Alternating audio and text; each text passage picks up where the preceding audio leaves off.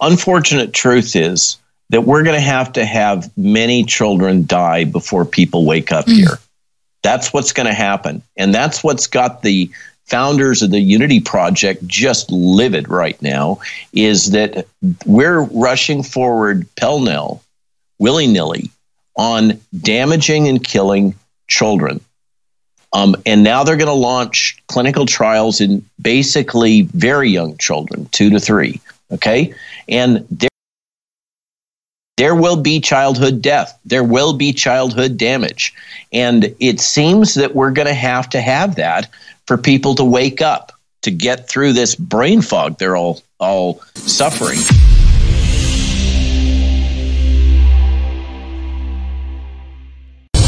Such a great video, and I'm so proud of you, Dr. Robert Malone, for your involvement in this book, and I'm so interested in asking you how you got involved. So welcome in, Dr. Robert Malone, the inventor of the core mRNA vaccine technologies and RNA transfection, and my friend. And I haven't talked to you in so long, so we have a lot of catching up to do. So first of all, tell me how you got involved with the book. So I was reached. The Kennedy Organization, Children's Health Defense, reached out to me because I'm an expert in the technology, and they were looking for an expert witness. And I am glad to engage with a variety of law firms, and that's essentially what CHD is a law firm. Bobby Kennedy is a lawyer. And I had heard about the book on a Steve Bannon program that I had also been on at the same time, and heard Bobby talking about it. So I was really intrigued. When it came to a level of maturity, he asked me if I would edit it because I have so much awareness of some of the key topics and some of the inside machinations of the government and how things work. I got to tell you, I ended up editing it twice, 2 different versions. The first time I finished reading it, this isn't much of an endorsement, I was depressed for at least a week. Well, you're being honest. It is depressing. I can relate to that. I thought that I understood the way what went on with the government and with the NIH and with Tony Fauci. And I'd grown up with the HIV story and AIDS and AZT and all of the machinations. I knew a lot of the dark side of what had gone on there, basically first or second person. I had no idea of how deep it went, how deep the corruption is, how twisted that story is. And as I'm working through, that's the first third of the book approximately, is the AIDS story, and Bob Gallo and Tony. And as I worked through it, I just kept getting hit by the parallelism between what happened then and what's happening now. The second part of the book really runs through that. It talks about all of the details of what's gone on now, the suppression of early treatment, the advocacy and focus only on the vaccines, and now on on remdesivir, all the dysfunctionalism around what happened with remdesivir, and now as they're rolling out the new drugs. So that it's inescapable that Tony has developed a set of tools. He's basically like akin to J. Edgar Hoover back in the FBI days. He's had years, decades and decades and decades to amass power, and he has done so, and he uses it in a very weaponized fashion. He controls the whole HHS and the academic research enterprise. So I worked through all that, and then I'm really not feeling very good about the state of things and what's going on with the government. And then the last third of the book walks us through the various war games that have happened under the sponsorship of Bill and Melinda Gates Foundation, the World Economic Forum. And all the people that have been involved and trained in these war games, they're basically a laundry list of the world's leaders, including Justin Trudeau, the woman that's managing a lot of the response in Australia that's so heavy-handed, a lot of our current leaders in the government, members of the CCP in China. We're all trained in these war games in Johns Hopkins that came up with a script for how they were going to respond to the outbreak. And it appears that what they've done is they built basically a battle plan, a war plan for how they would respond to a highly lethal virus, with the assumption that they would rapidly develop a highly effective vaccine. There you go, Event 201. You can, this is not hidden. This is not conspiracy. As you see, you can go online, you can grab the clips, and you can read the minutes and the notes and look at who participated in all these meetings, including people from CNN, CDC right there, Stephen Redd.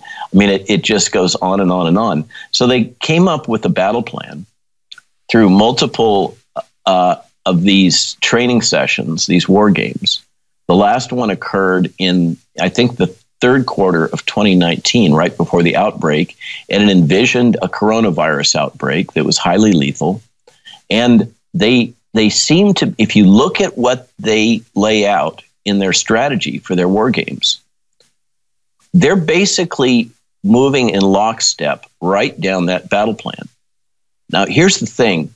I think what may make some sense out of what we've been seeing is that these group of geniuses had built this battle plan with certain assumptions and certain types of people participating, including people from the intelligence community. Every one of these ended up with the need for authoritarian measures and forced vaccination. Every one of these scenarios they worked up. And I think it has a lot to do with who was in the room and the parameters they were given. But then they encounter the real thing come, January thereabouts of 2020. And they don't modify the plan. They just stick to it. They just hammer it on us again and again and again. And any good commander knows that as soon as your battle plan is only as good as the first encounter with the enemy, and then you have to modify it. And what appears to be happening, and this for me was the great insight from reading the book, is that we've got this individual that has amassed a huge amount of power, has distorted the whole HHS system, works very closely with Bill Gates in close coordination. Bill Gates basically controls the WHO. They built this war game scenario with close cooperation from this Johns Hopkins shop that's basically a CIA shop. And they've just been implementing it in lockstep and driving towards the inevitable conclusion of what they believe is the necessary process in order to force vaccination. And as I said, the key problem here is they've gone down this road and they never adapted to the fact that this is not a highly lethal virus, except in certain special populations. For most of us, this is not something to fear. They also assumed that natural immunity wasn't going to work. And that's kind of where we're at right now, is a bunch of bureaucrats and spooks and government and media people and people associated with the Gates Foundation, the World Economic Forum, who have vested financial interests, built a war plan, and they're going to give it to us good and hard, whether we like it or not, and whether or not it makes sense. And I think that's what's going on. Well, you have constantly said noble lie, the noble lie. I mean, I feel like you almost coined that. I mean, is this beyond noble at this point? I mean, do you Obviously. think... Do you think that Fauci perjured himself? Obviously, Fauci perjured himself. The director of the CDC lies like a trooper on a routine basis. I was sitting with some colleagues the other day down in Ocala, Florida. How about that be our tease? You were sitting with some colleagues. And after the break, we'll find out what happened after he was sitting with his colleagues. After this break, thank you for watching. Go to InfoWarsStore.com to support. Welcome back to the War Room. Christy Lee guest hosting today. Today, we are focusing on the attack on our children, both with putting pornography in schools, trying to get them to take puberty blockers, things all before they necessarily can reach an age of maturity to have consent. And then also, obviously, this huge aggressive push to vaccinate children when the risk is so low. And we're talking to the inventor of the core mRNA vaccine technologies, Dr. Robert Malone. And Dr. Robert Malone, thank you so much for coming on. One of the reasons I love interviewing you is you're just so honest.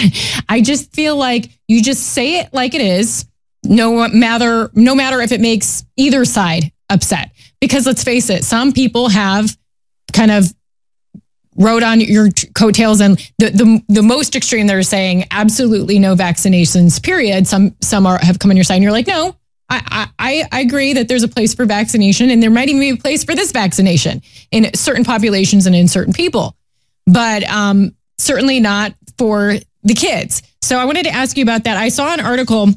Oh, actually, we teased about you meeting with your colleagues. Let's go to that first. I don't want to give a tease and then not let you finish your thought. We were go sitting ahead. around talking about Rachel Walensky, the CDC director, and the comment was, where did they find her? Because she just lies and lies and lies, and she doesn't bat an eyelid. It is amazing. Where would you find somebody that is willing to serve in that kind of a position and repeatedly lie with a straight face? How do you train somebody to do that?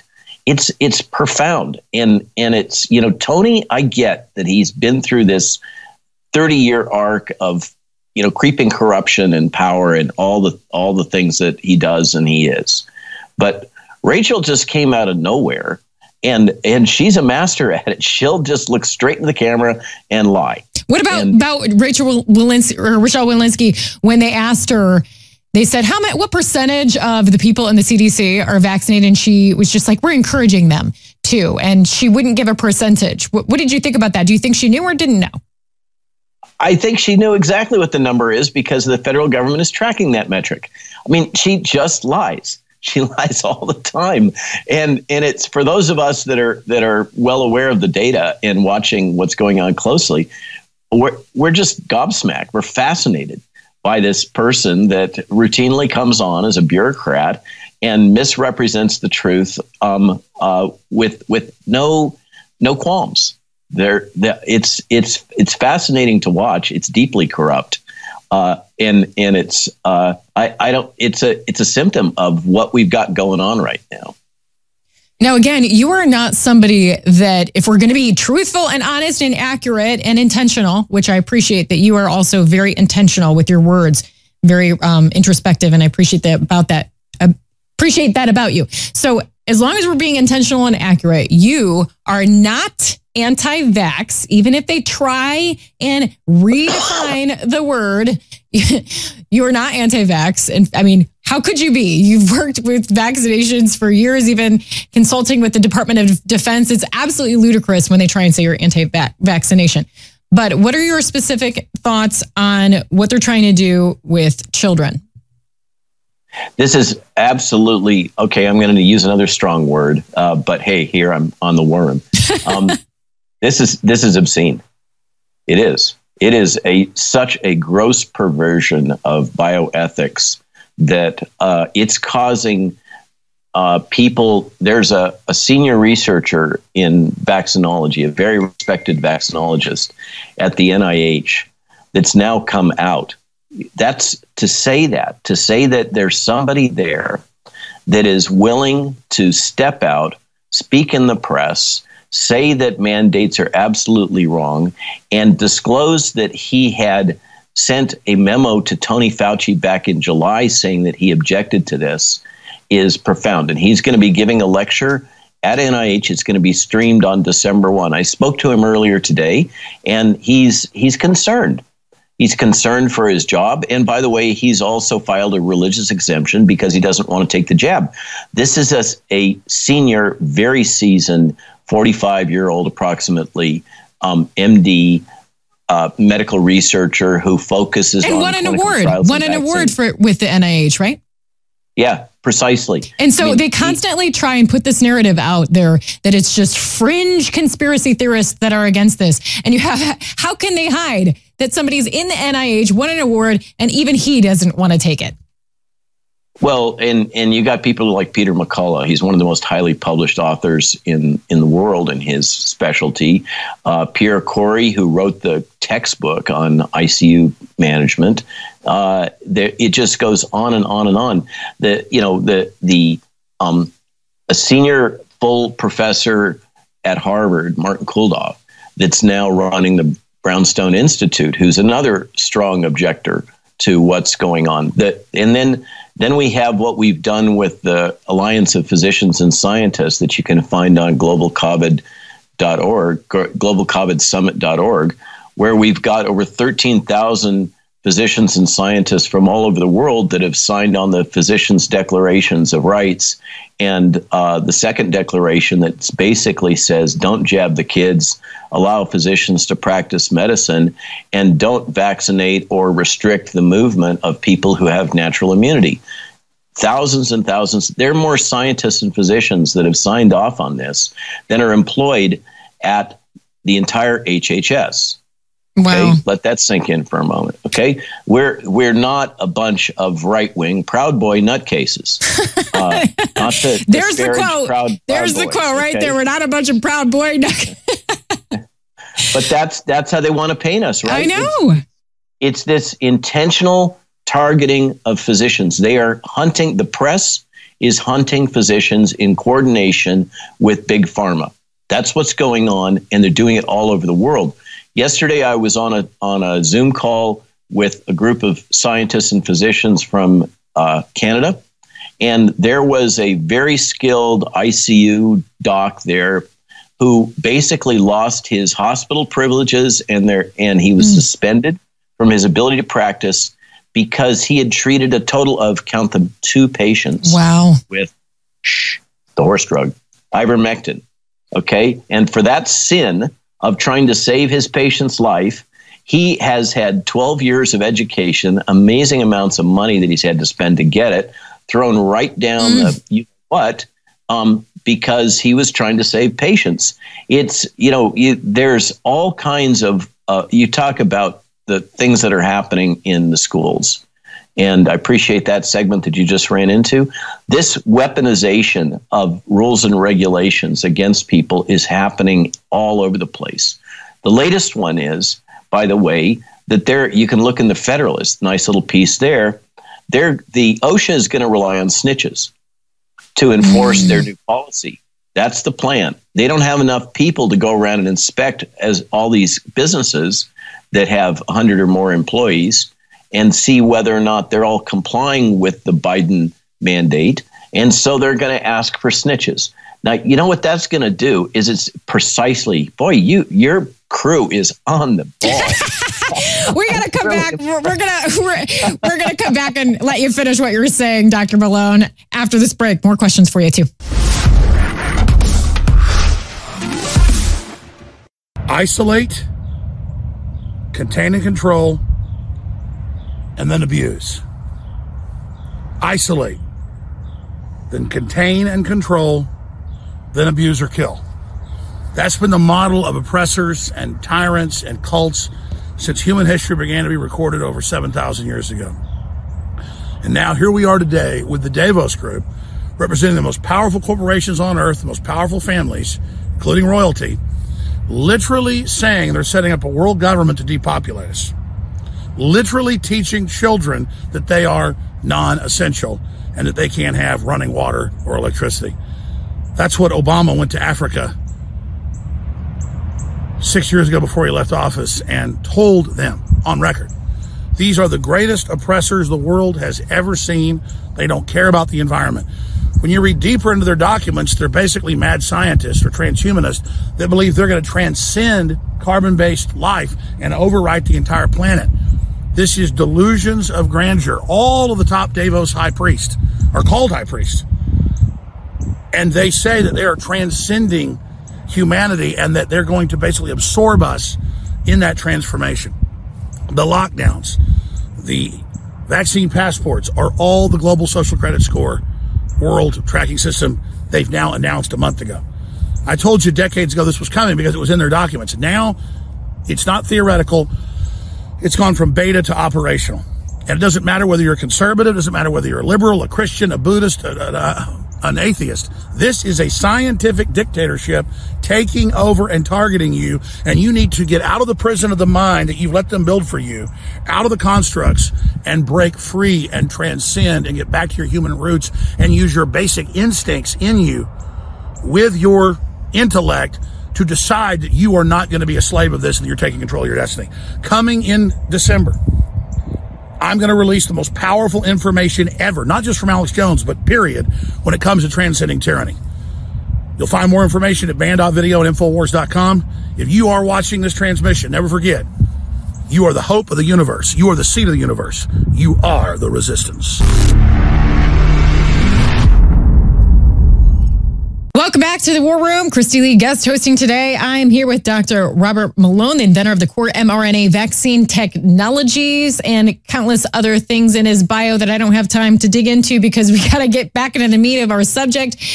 Dr. Robert Malone, there is a question that I'm burning to ask you. We just had a story actually put out on the website here about, and maybe you won't have heard about this or can, and we can just move on, but I got to ask you that, the FDA documents show Pfizer secretly added a heart attack drug to children's COVID vaccines. It can be found right in the FDA document that they added to the children's formulation, tromethamine tris, a chemical that reduces blood acidity and stabilizes people who have suffered a heart attack. Did you have anything that you wanted to say about that?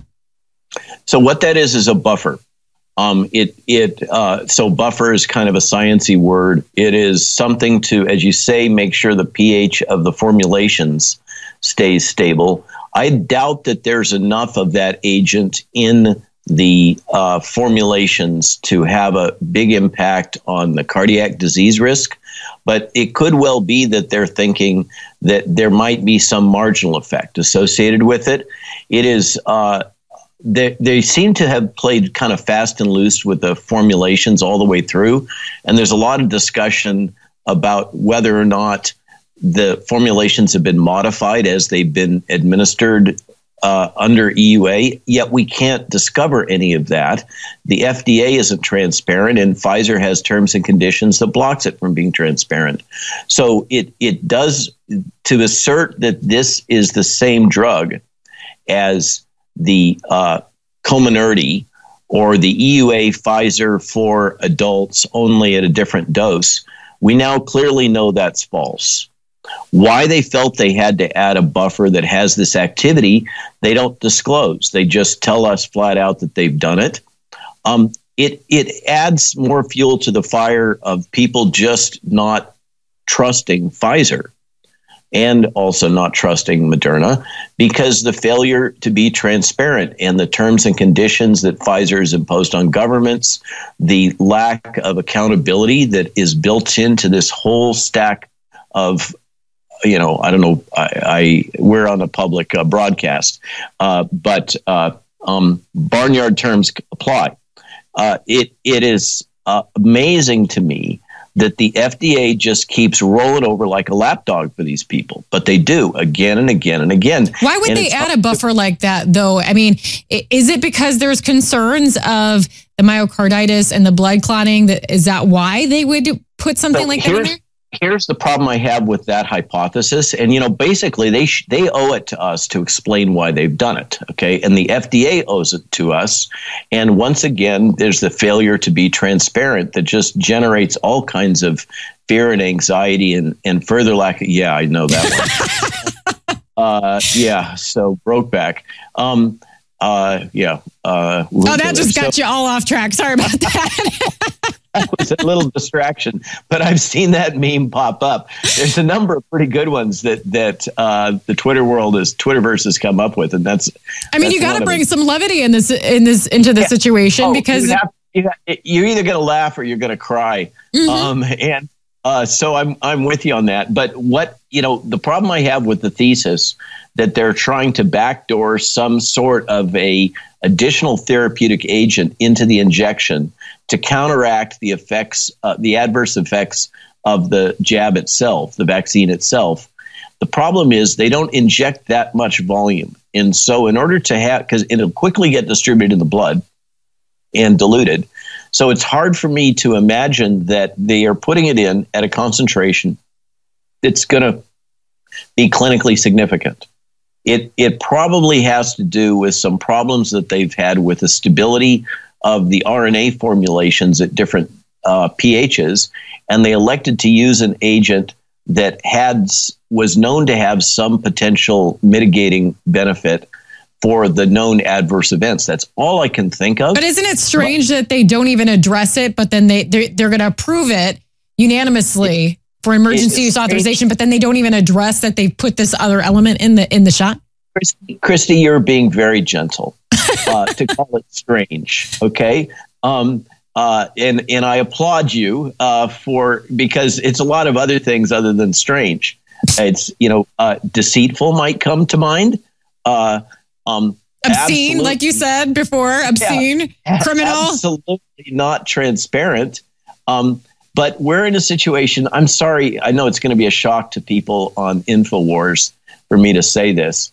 The government is profoundly corrupt and lawless now. They are off the reservation. They're just off the tracks. They don't care about the law. They don't care about the law about bioethics. They don't care about overextending OSHA. I mean, this has got to be more than shocking to you, because I think that there was a time that maybe some would have called you a bureaucrat. I mean, working with the Department of Defense, I mean, having gone to Harvard, you seem like somebody that would have wanted or to fall lockstep in with all this. So, I mean, have you been shocked by the circles that you were running in? What is going on is profoundly disillusioning. I'm at a place, and then there's the Cook clinical trial, run by a Texas, as I recall, clinical contract research organization. I'm part of that industry too, and if I pulled that little trick, I would have been probably prohibited from ever running another clinical trial, and I would have had a 483 letter from the FDA on my CV. Okay, what has gone on is absolutely inappropriate. Oh yeah, we have this little lovely thing. That was the worst article ever. If you need to go back in the history and watch how I tear that's on my website too. I tear that. Yeah, stupid article that's apart. Become a badge of honor. I did a podcast last night where that was the lead, the enticement.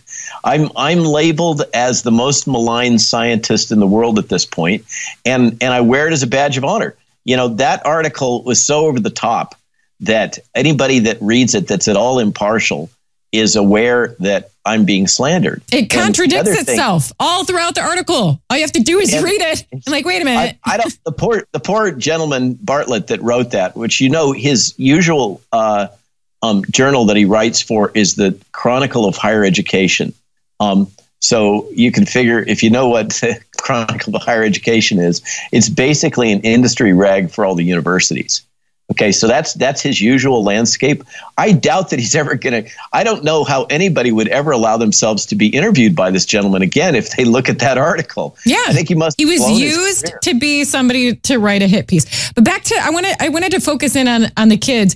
There was an article recent article, 12-year-old child dies 2 days after taking Pfizer vaccine in Germany, which causes officials to pull back on the mandatory shots for children. Interesting about this article is that from now on, only children without known pre-existing diseases should be vaccinated in the schools in the district area. So it's interesting because they always tout this vaccine to be a vaccine for those that are immunocompromised or have pre-existing conditions. They should be the ones to get the vaccine.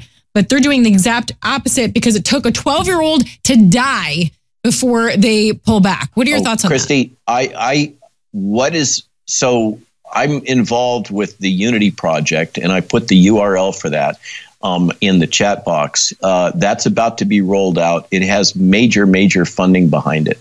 There is a lot of very wealthy individuals, and they are from both the far left and the right, coming together, and they are mad as hell about what Gavin Newsom is doing in California and about these mandates being rolled out across the United States. They are furious. And there is about to be a major backlash. Now, we only got 27 seconds. Oh, you're catching on. Look at you, Dr. Robert Malone. All right. Yeah, we got 20 seconds. So we're going to be talking about more vindication for you, which as if you need it anymore, but we're going to cover some more, more vindication for you after this segment or after this break. Welcome back to the War Room. We are talking to Dr. Robert Malone, probably one of the most specific, qualified person to talk about vaccines, but not according to the mainstream media, of course. But day by day, Dr. Robert Malone gets vindicated more and more and more. So I wanted to talk to you about this article. I found it on Liberty Loft, and it talks about the Pfizer CEO calling its jab gene editing himself. Pfizer CEO Albert Bourla had an hour-long interview on Tuesday with Frederick Kemp of Atlantic Council in which he calls mRNA shots a gene editing, which is an admission that the mRNA jabs are not a vaccine. I find this interesting because in one of my first interviews with you, you said that you find it to be more of a vaccine / gene therapy, and you got attacked on that. But wait a minute, the Pfizer CEO can call it gene editing. One also has to wonder what to think when the so-called fact checkers like Reuters has called anyone calling the jab gene editing or gene therapy as spreading misinformation, yet you have the CEO of Pfizer calling it that. So what say you about this information, Dr. Malone? So he's said a bunch of things. He's kind of coming off the rails lately, too. Yeah, thank you for putting up the Unity Project. I'd like to just address your comment in the last segment. You talked about one child dying. The unfortunate truth is that we're going to have many children die before people wake up here. That's what's going to happen. And that's what's got the founders of the Unity Project just livid right now, is that we're rushing forward pell-mell, willy-nilly, on damaging and killing children. And now they're going to launch clinical trials in basically very young children, 2 to 3. Okay. And there will be childhood death. There will be childhood damage. And it seems that we're going to have that for people to wake up, to get through this brain fog they're all suffering. So the Unity Project has been set up to bring people together over this and to fight against it. So watch for the rollout on that and think about enlisting on their site right now. Now, to your point about Bourla, this guy is also the one that said that those of us that are peddling misinformation that apparently is being identified by our good friends at the CIA and the FBI, another great brain trust, we should be put in jail, right? And he said this with a straight face, given that Pfizer is probably the most highly criminalized criminal penalty. How do I say this? They have had more criminal penalties levied against them than just about any other country in the world. That if there is a case to be made for a criminal organization, I think the case is that it's Pfizer. And the question is this guy projecting? Is he under so much stress over all the misdeeds that they've done that he's starting to come off the rails? And the statement that exactly, it just goes on and on and on. The corruption at Pfizer, paying off physicians, all kinds of stuff. Okay, Pfizer has a longstanding history of criminal activity. And for the CEO to be making these statements, and then his comments about gene editing, I could imagine that his scientists must have just been cringing. That is, I said it was gene therapy. To call it gene editing is playing into the absolute worst fears of everybody. And I've been asked about this practically every time I talk in public. Is it possible that the mRNA is going to be modifying the genome? And I always say, well, technically it's possible by this mechanism or that mechanism. And I cite Rudy Yanish in his PNAS article about reverse transcriptase. But I say, is it clinically likely? Absolutely not. And then, in my opinion, but then, and clinically significant? No, it's highly unlikely to be clinically significant. And yet here the CEO of Pfizer comes out and sticks his foot right in his mouth. What this teaches to me is that guy must be under incredible psychological pressure right now. His cognitive dissonance. I mean, think about it. Imagine, because Pfizer knows what this true clinical safety data are. They're just not sharing it with the rest of us. I mean, it's hard to wrap your mind around. This guy knows that his firm is responsible for killing with this product probably tens, if not hundreds of thousands of people worldwide. He knows it. And he has to go to sleep with that awareness every single day. And now they're coming after the kids. I mean, it is absolutely insane. How does one come through the evolution that you have, having taken the vaccine yourself, feeling, and understanding how it works, to now recognizing that it's been weaponized and is a danger and threat to our children? Profoundly disillusioned. I try not to get depressed. What has happened to my industry and all the things that I've been trained about and the technology that I gave birth to, this is not okay. So what can you do about it? Well, pardon me, I picked up a respiratory virus in Florida last weekend. You can sit by and say, oh, well, I don't want to make a fuss. This is what my colleagues are doing. I don't want to make a fuss. I don't want to lose my job. I don't want to be slandered by the press. I don't want to be attacked and having my license taken away. Or you can get on the stick and do what's right. And for me, I guess maybe, one of the things I find fascinating, I'm older. All the docs that I'm running into, almost now, there's more and more younger ones starting to come in, but the leaders are all the elders in medicine. If you look at those people that were talking at the Florida COVID Summit, we're a bunch of gray hairs. And why is that? Because we're at a stage in our career and we have the experience level that we can take risk and say and speak our minds and speak the truth. And that's the significance of Matt Memley coming out. Matt Memley is in his mid-40s. I'm sure he's got kids. He's got a mortgage. He's probably still paying off his medical school. And most of the folks that work at the NIH and the NIAID in particular that are in this business space, they won't say boo. Tony Fauci is the only one that's allowed to speak. And yet Matt is bravely standing up and saying, no, this is wrong. This guy is a new hero. Now, I spoke to him today, and he says he doesn't want to go on the press anymore. He's going to give his talk on the 1st. And I would have loved to get him on some various segments that, with me, and let's talk about this. I respect the guy. He's a very solid scientist, but he is committed to trying to work within the system. And that's a good thing. I mean, I'm outside of the system now largely, although I still work with my DoD colleagues. But Matt is trying to make change from within the NIAID. That is brave. So I think that there's signs that things are changing. But the fact that folks like me and other elders in medicine and vaccinology are the ones, and drugs and drug repurposing are the ones that are speaking out, is really an indication. It's not just because of our seniority and our experience and awareness of what's right and what's wrong. There you go. There's our bunch of old folks. But it's also, as Pierre Corey and Ryan Cole, et cetera, really great session we had. But it's that we have the freedom to speak.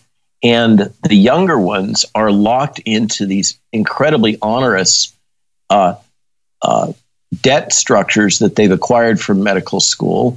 They have to work with. I've already talked to multiple doctors that say, I have concerns, but I cannot speak up because I cannot afford to lose my license. Multiple doctors. So we're not getting a clear picture on resistance. Now, you made an interesting comment that you find it depressing. Do you feel in any way complicit in holding the fact that you helped to develop the technology? And is what you're doing now kind of redemptive? Interesting. I do try to ponder things from time to time. I've never gone there in my mind. So you're asking a deep question. Let's see if I can look inside. I don't feel guilty about this. I feel mad as hell. I mean, I try to stay really calm and project calm in logic and stay focused on the facts. But the truth is I'm burning inside. I am furious about what's been done, not just with the technology that I helped give birth to, but what's been done to my industry and the norms of my industry. Now, what we're going to be coming out with is another thing that's about to come out, and it's kind of got a fascinating history. Well, I want to hear about that, and I know we were supposed to end at 5, but can you hold over for just the first 5 minutes of the next hour, because I don't want to rush through the goodbye. Okay, thank you, Dr. Malone. I'll see you after this break. Welcome to the first of the final hour of War Room. I'm Christy Lee, guest hosting today. I've been talking to Dr. Robert Malone, and I was supposed to let him go at 5, but he just has so many good things to say that I had to hold him hostage. So, Dr. Malone, thank you for sticking with us. And I kind of put you on the spot and asked you kind of a terrible question, shame on me. Do you feel guilty about helping form the technology that is now the vaccine that they're trying to mandate that we take and that we're concerned about? And you said you're more upset than anything. And go ahead and finish your thought, because you got cut off. Well, thanks for that. Yeah, I'm furious inside by what's going on. They're destroying my industry. They're destroying the norms that we've always had. And I was referring to the Malone Doctrine, which is a fascinating little piece that was written by some building inspectors in Maui. And they came up to me after I'd given a rally, and they said, we live in a world in which integrity is everything. We have this huge book that we use called the International Building Code to ensure that structures have integrity. And they said the real problem is, pardon me, the real problem of what's gone on is our entire system has lost integrity. And what we need is a new code of ethics that lays out what constitutes integrity in the context of medical research and medical practice. And they came up with an amazing document they called the Malone Doctrine. I was embarrassed and flattered, gave it to me on my birthday at the end of October, and said, here, this is for you. And every physician that has read that thing has just gone, good heavens, that's exactly what the problem is we have created a culture, it's very DC, where it's okay to lie, where it's okay to misrepresent things, where it's okay to break the rules, where it's okay to do whatever you want to do for political expediency or to advance your power or whatever. And that has got to stop. We've created a culture in which it's okay for the pharmaceutical industry to co-opt the entire legislature and the entire HHS. It's okay. It's what we're tolerating. And that is where we're at right now. I want to know in these final silver lining. There's a silver lining. We on the other side, we got to figure out how to fix this. Yeah, we do have to figure out how to fix this. And in these final 2 minutes that I have with you, and Dr. Malone and I are going to do an extended interview soon. He's already agreed. I've already asked him about that. But in these final now 1 minute and 50 seconds, what is the advice that you can give to parents right now that are concerned about the shot? Okay, I'm going to be blunt again. Resist.